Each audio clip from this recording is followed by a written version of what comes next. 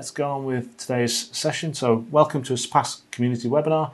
We're talking about insights into product management, and joining me today are Sophie Brumfitt. Hi. And Rebecca Murdoch. Hi. Now, we're going to be talking through various aspects of this, but if you have any questions, as ever, please do pose them. There's a question board to your left, to your right, I can't remember which side it is. Post them on there, they come up on my little screen here, and I'm more than happy to try and answer them today. Also, we've got, later on, I'll be putting a few Surpass community call-outs. So if there's anything that you want us to share to the community about projects you're working on, staff recruitment or anything like that, then have a think now, post them up, and I'll try and include those as part of the call-outs later on. So we're talking about product management. Sophie, let's start with you. You're closest to me. How did you end up in product management? Well, I started at BTL about 15 years ago as a multimedia designer. So I used the BTL software for a long period of time, got used to it, the product, and then moved into the training manager role, training customers, internal staff on how to use the product. And that naturally moved me into a product owner because I had the knowledge of Surpass. Okay, so you're in a position where you've seen the full evolution, really, of Surpass. When we just started, I suppose, Content Producer was the first kind of component of that, and then we added an item bank and Secure Assess, and then we wrapped it all together as a Surpass thing. So you've seen quite a lot of change in that sense. Becca, tell me a bit more about where you've come from a part of this thing. Well, I'm slightly different to Sophie. So prior to BTL, I worked for a different software company who made clinical software for hospitals and GPs. So I came in with a bit of experience of software development and informally product management. But then 4 years ago, I joined BTL as a product owner and have been in the product management team ever since. Okay. So different kind of routes, different stories, bringing in different kind of backgrounds and experience. We obviously here at BTL, we're quite we push quite hardly on our kind of core values. But in terms of the individual skills and individual teams, what kind of attributes are we looking for in someone who's working in the product management team? What kind of things we're looking for? We definitely need excellent problem-solving skills. So effectively, all the features and the work we do are trying to solve problems for customers, candidates, even internal kind of processes. So problem solving is a key skill, along with... I suppose communication's quite key because we have customers, we have got other teams at BTL, the team that are developing the features. So we need to be able to communicate what we need doing, as well as understanding fully of what needs to be done. And in terms of tying it back to some of BTL's core values, flexibility, collaboration are key in our role. So we don't work alone. Obviously, we have developers that do the development, but it's even broader than that. And because we work in an agile environment, flexibility and being able to adapt both to improve and to change to differing priorities is pretty important. Okay, so some key ones. What about technical background? Have you both studied SQL down to to the binary level? Is that part of your job? No. So we're not needed to be technical. We need to understand more from a customer's perspective, what they need. The technical implementation comes from support from our technical architects. So those are the guys that know the technical side of it as well as the developers. So ours is more of a level that the user would understand. So organising skills, those kind of things, problem solving thinking, being able to think on your feet, I suppose, as well. That kind of and also being able to make decisions. Product management is kind of a leadership function within the company, but also as wider a wider role. So we are generally kind of natural leaders in the development arena. So often, whilst we will get information and elicit information from other teams we work with, ultimately a lot of the decision making is done by ourselves. Yeah. Okay, excellent. And what kind of things are involved then in the kind of product management process? What happens as part of that? I think you mentioned earlier about value. What's value in relation to product management? That's the outcome, really. That's what we are striving to deliver for customers. We haven't done our jobs properly if we aren't delivering code features that are valuable to you guys. So everything that we're trying to do, whether that does kind of come through new features or whether we can decide like outside of dev processes and workarounds, ultimately we're trying to solve problems and make the users' lives more straightforward. And is it in terms of solving those problems? Obviously, if you had if you had an infinite budget, an infinite time resource, then it'd be a very different solution. But I suppose what we're trying to do is give the customer something as efficiently and as effectively as we can, isn't it? Yeah. So it's, and do you find that if someone comes along with a solution, is that helpful to you kind of? No, for us, it's understanding the actual problem that they have as the business problem is what we need. Because we have to look at the product and how it benefits all customers. So we can look at different ways we achieve solving that problem. I think it is quite a natural and human thing to come with solutions, partly because that's how often we aren't able to communicate or explain what our actual needs are, so we sort of jump to a solution, and it's part of our job to work with everyone else internally and the customers to kind of unpick that and step backwards to understand the actual business problem that the suggested solution is trying to solve, just in case there are better ways to solve it or different ways to solve it. In some cases, maybe what the customer suggested is right. Often, in our experience, there are different ways that should be kind of evaluated before going ahead with it. I think that the risk is, isn't it, that if someone comes with a solution because that's how they've done it, and I've seen this quite a few times in assessment. We've been doing this for this is how we've always done it, and I kind of get that you have your processes and it's important to keep. But what was really refreshing, I was in an onboarding meeting the other week, and the customer came along and said, we have our processes, but we're happy to look at new ways of doing things. And I think that's been one of the great benefits of this past community is people have been able to learn from other people's experiences, and also the asking the question why. Why is that important? To ask that question why. It helps to get to the root cause. It's a bit like, I guess, being a 4-year-old. 3-year-old. I want it to be when you ask why. But the first response you get, okay, that's helpful, but why is that? So if this is the problem, what's causing that? And then what's causing that? And what's causing that? And you have to be a bit irritating and persistent to get back. Tenacious. Right, tenacious is an excellent way of putting it. But I think it also helps the customer because it makes them think, why are they actually wanting it? Yeah. And sometimes those conversations can be very enlightening for the customers as well as us. And that's how you can find the real solution. And I think it gives people an opportunity to reflect on what it is they're asking for, isn't it? Yeah. Okay, so in terms of project management, I keep saying project management, apologies, product management. Look, I've got your names right. I'm just awful at that. How big's the team? What kind of size are we talking about? Well, we're at 14 product owners now. So when I joined 4 years ago, there were 5 of us, so we've nearly tripled size of our team in 4 years, which has been challenging, but we've got a good, strong team at the moment, so we're doing well. When I started at BTL, there were no product owners at all. It was all project managers. That's probably why I keep saying that word. But it's strange how there was a lot more of them, and that's kind of shifted, and the organisation's changed over the 13 or so years. How long have you been? 15 years. 15 nearly, It's changed a lot, hasn't it? Yeah, definitely. And as the industry has as well. So those product owners are managing development teams. How many development teams are they managing? So we've got around 23 Scrum teams currently.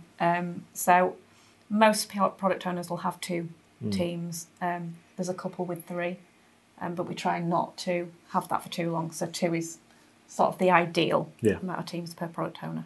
Okay, and obviously, are those all kind of based here at BTL, or are they kind of international? Yeah, our teams are distributed across the world, and we've got 4 active development Scrum teams here, as well as some other supporting teams. And we've got teams in St. Petersburg in Russia, so working with a partner of ours, Arcadia. We've also got a partner, Intersoft, in India.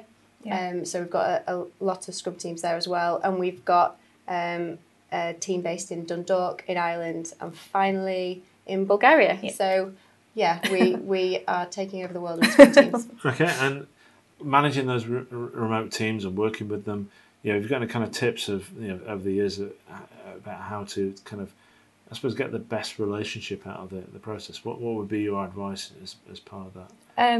Well, we are very close to the teams, and that comes from visiting them often, and as much as we can. And we also keep very close through Skype videos as well, and we have an instant messaging app that we use with them. Keeping the lines of communication open is key. Yeah.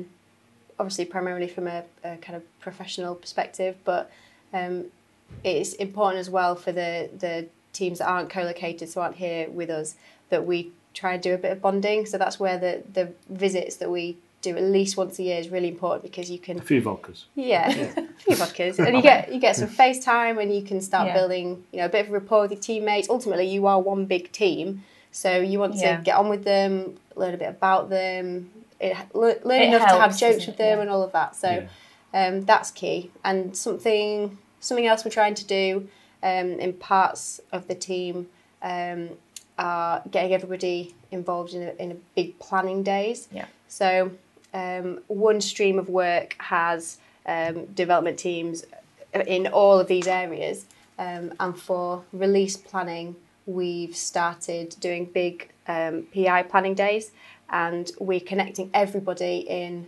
America, Ireland, Britain, Russia and India, all for one big session over a couple of days through audio and video streaming, so that in real time everybody can be connected and kind of collaborate on planning for releases. And that's kind of unpicking all the features which are...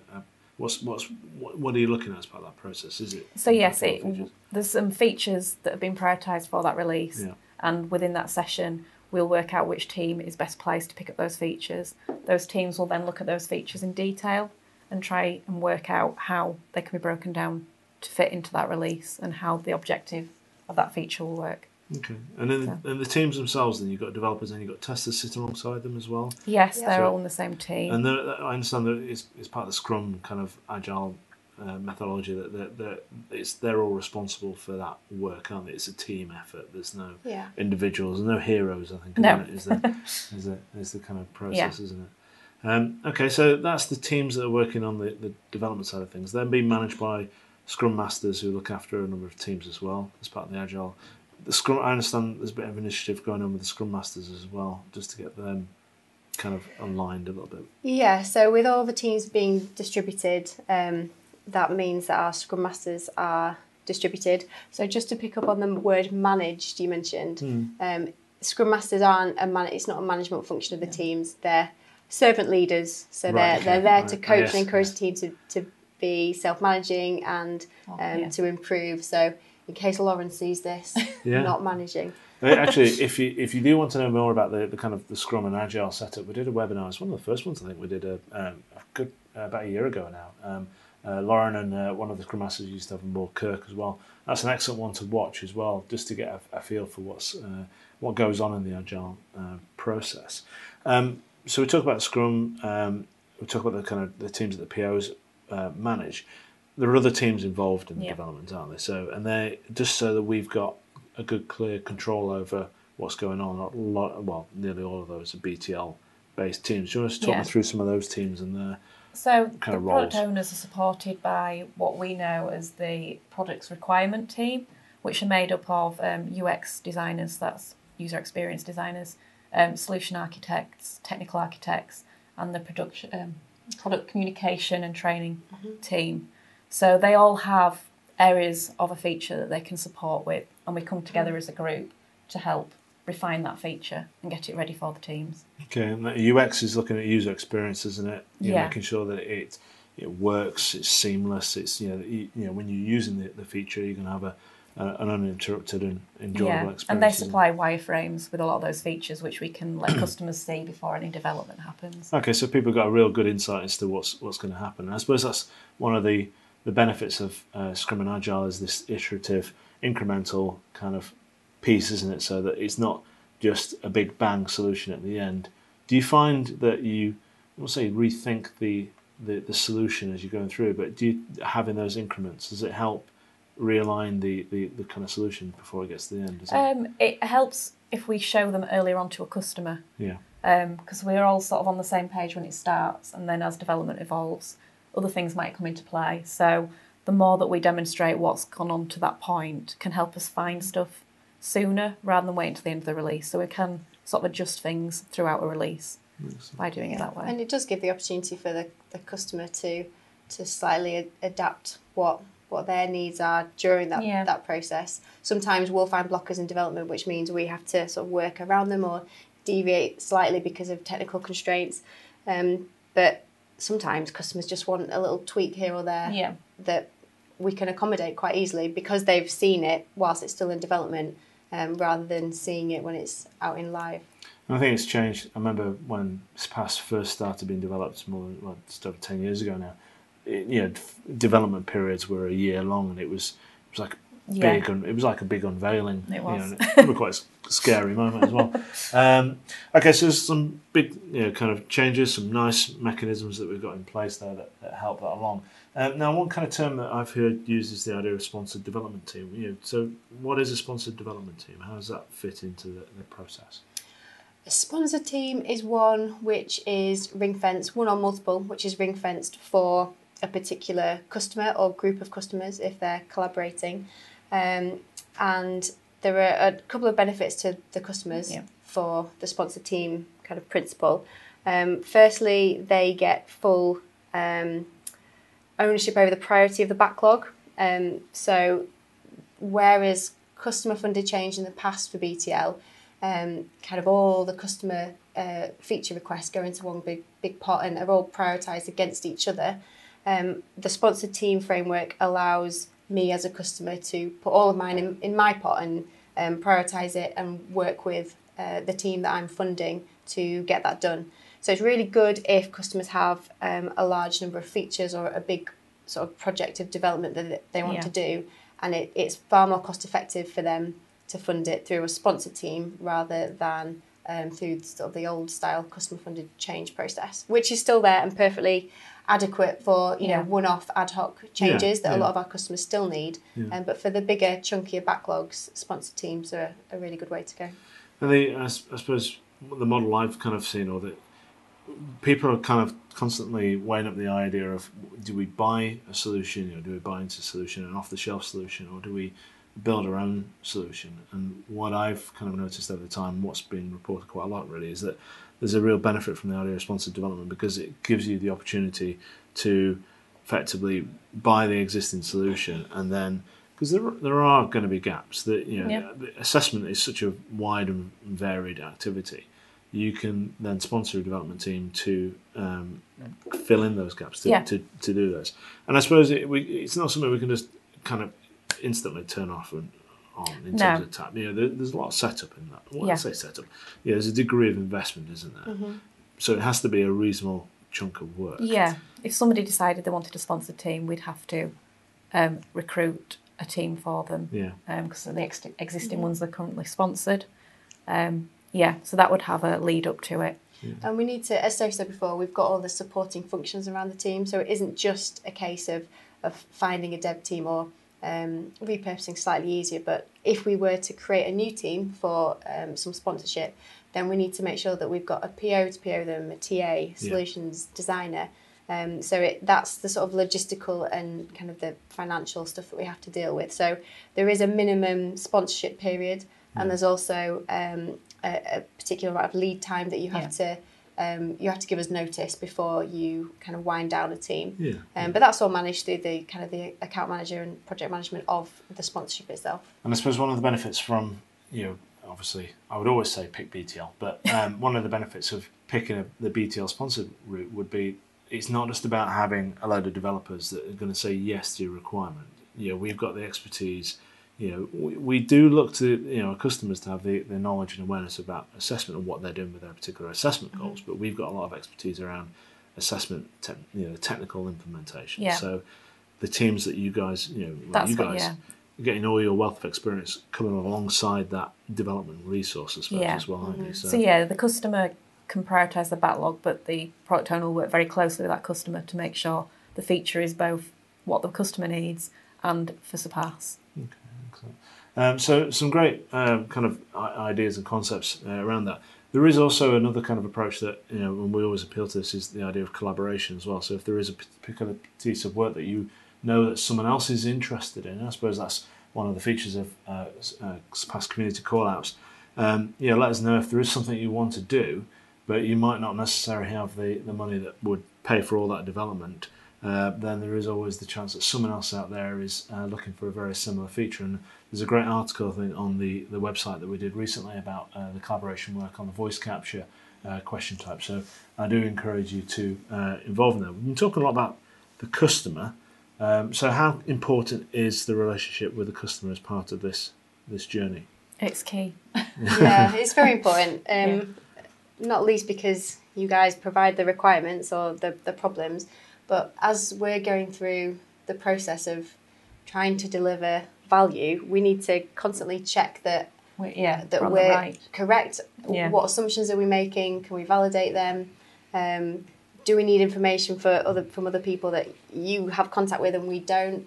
So it's pretty key. Yeah. We're always in regular contact with them, whether it's asking questions, showing mock-ups, showing demos. All the way through from start to finish. So do you meet regularly with the customers throughout the kind of journey? Whether it is face-to-face or whether it is through Skype calls, Teams. Most of our projects that work with external stakeholders, I would say there are at least 2 regular meetings, calls a week, and a number of ad hoc Skype chats or email exchanges. So it's pretty much every day that we're in some sort of contact with them. And it's not just you guys, isn't it? It's like a UX team and other kind of people are involved in that process. Darren, I think we shared this. Darren from the UX team did a brilliant little clip about the role that they have in formulating the journey. I think it was presented at the ATP presentation. I'll make sure that goes up on Twitter if it's not been to quite recently, but that's worth a watch. It just gives you a bit of an insight. Okay, so we're on the subject of customer. I'm just going to do the community call-outs. I need a jingle for this. Anyone fancies... I know there's a couple of musicians out there. If they fancy putting me together a jingle, it'd be great. So I was involved in a meeting the other week with a new customer that's coming on board. One of the challenges that they were expressing is that because some of their customer base is very new to the idea of testing, they call it online testing.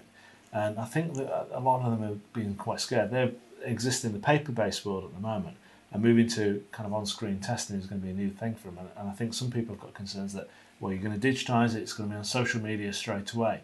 And they asked me if I got any evidence and insights into security-related benefits on screen. Now, I kind of gave them a whole load of benefits around the idea of randomising items and all sorts of information there. And there's actually, if anyone's seen them, there's some great ATP security survey information. But if anyone out there has any anecdotal stories that they want to share around the idea of what the security benefits of going on screen and how they've benefited them, then please do share with me those stories. And as long as it can be put out there publicly, obviously, I really welcome that. Finally, just one other thing really is just ATP, the Association of Test Publishers Conference, which is in San Diego in next year, March 2020. It's always good to get a fantastic representation from this past community there. We've got a number of submissions on the go just around technology and features that we're putting out there. But if anyone wants to do anything either with ourselves or wants us to connect you with other people in the assessment sector, I think certainly from the European side it'd be great to get a beef up of presentations at ATP as well, but also stateside as well. Let's sing about some of these great stories that we've got going on. There's a couple of people I do know signed onto this webinar that I will be in touch with about a couple of ideas as well. But deadline is on Monday. It's only 2,400 characters, so it's worth putting something together. So that's it for me for community call-out. So while we're talking about Surpass Community, so all this feature work that we do, does the community benefit from it? You know, when stuff goes into Surpass, does everyone get access to it? Yeah, the vast majority of it is available for all customers.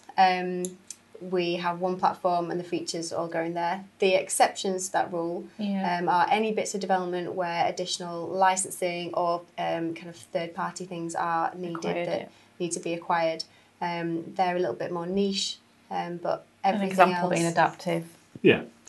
But it's not a blocker. You know, it's just a process of having a conversation. The account manager say we want to do adaptive. Yeah. And actually, Bob, we're just on that. We have been involved in a big adaptive project, and there's some great videos out there about how that's making a lot of difference to kids' lives in Wales. So look out for those on social media as well.